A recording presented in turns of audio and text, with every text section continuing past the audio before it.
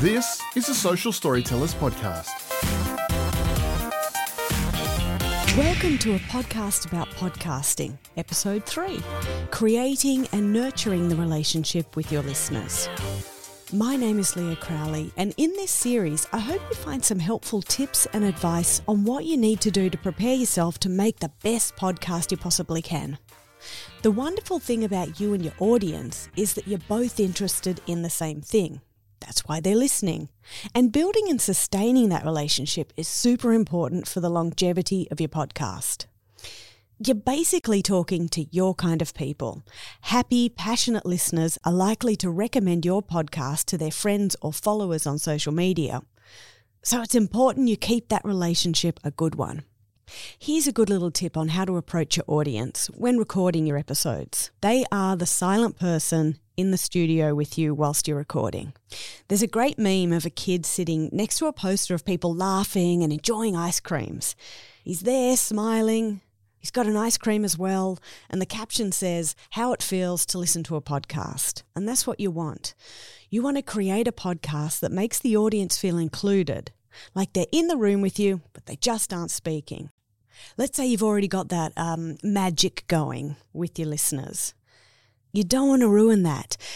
And one way to do that is with in-jokes. Like, it's fine to have them, but not ones the audience doesn't understand or doesn't feel included in.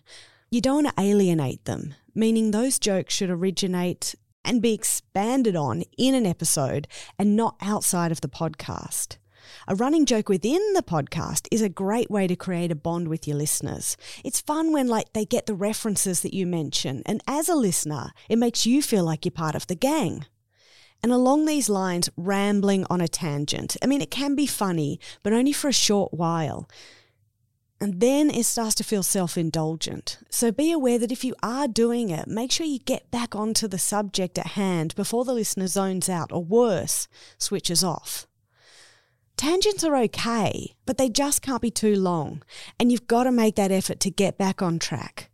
Always come back to what you were originally talking about. For the most part, people listen to podcasts alone. It's intimate. They put the headphones or the earbuds in and it's just you and them. You're literally in their ears. It's like radio, which is why you should address your audience not as a whole, but as one sole person. For example, don't say thank you to all the listeners out there. Just say thank you so much for listening, because you could be talking to a whole group of people or just the one person. It encompasses both.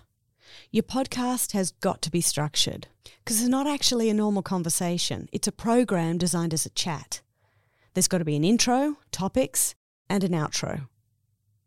There's a fine art to making it sound really loose, but still having structure. Same with a good segue. It's not only impressive to find a way to connect two topics together, but it's also knowing when it's time to move the conversation on.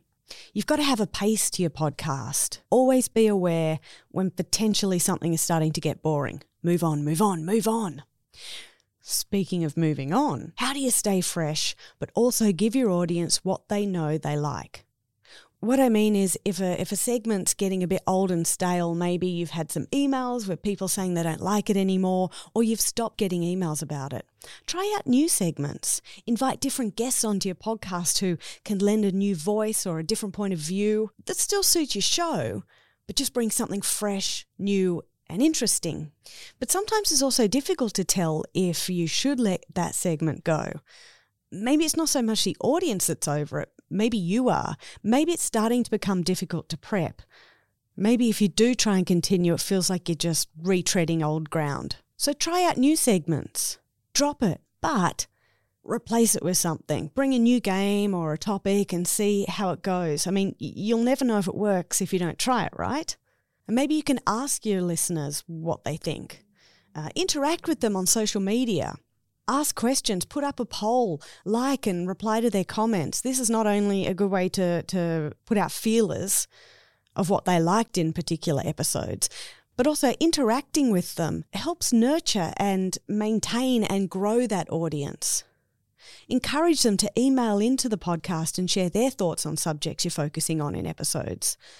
This all goes back to the audience being the other member of the podcast. And this inclusion can be reinforced on social media. So in conclusion, when recording episodes, always imagine your audience is sitting in the studio or the room that you record in with you. Talk to one person, not a whole group. Talk to one person, because podcasting is an intimate medium. Have in-jokes, go on tangents, but only if your listeners can feel included. Don't feel locked into particular segments. Mix it up, experiment, test. Your listeners will let you know if they like it or not. And finally, how are they going to tell you? On social media. Build a relationship. Create an ongoing conversation with your audience on social media. And that's going to do it for this episode. Make sure you check out some of our others, including how to come up with an idea for a podcast, why audio quality is so important, and why you should podcast. Thanks for listening. You've been listening to a Social Storytellers podcast.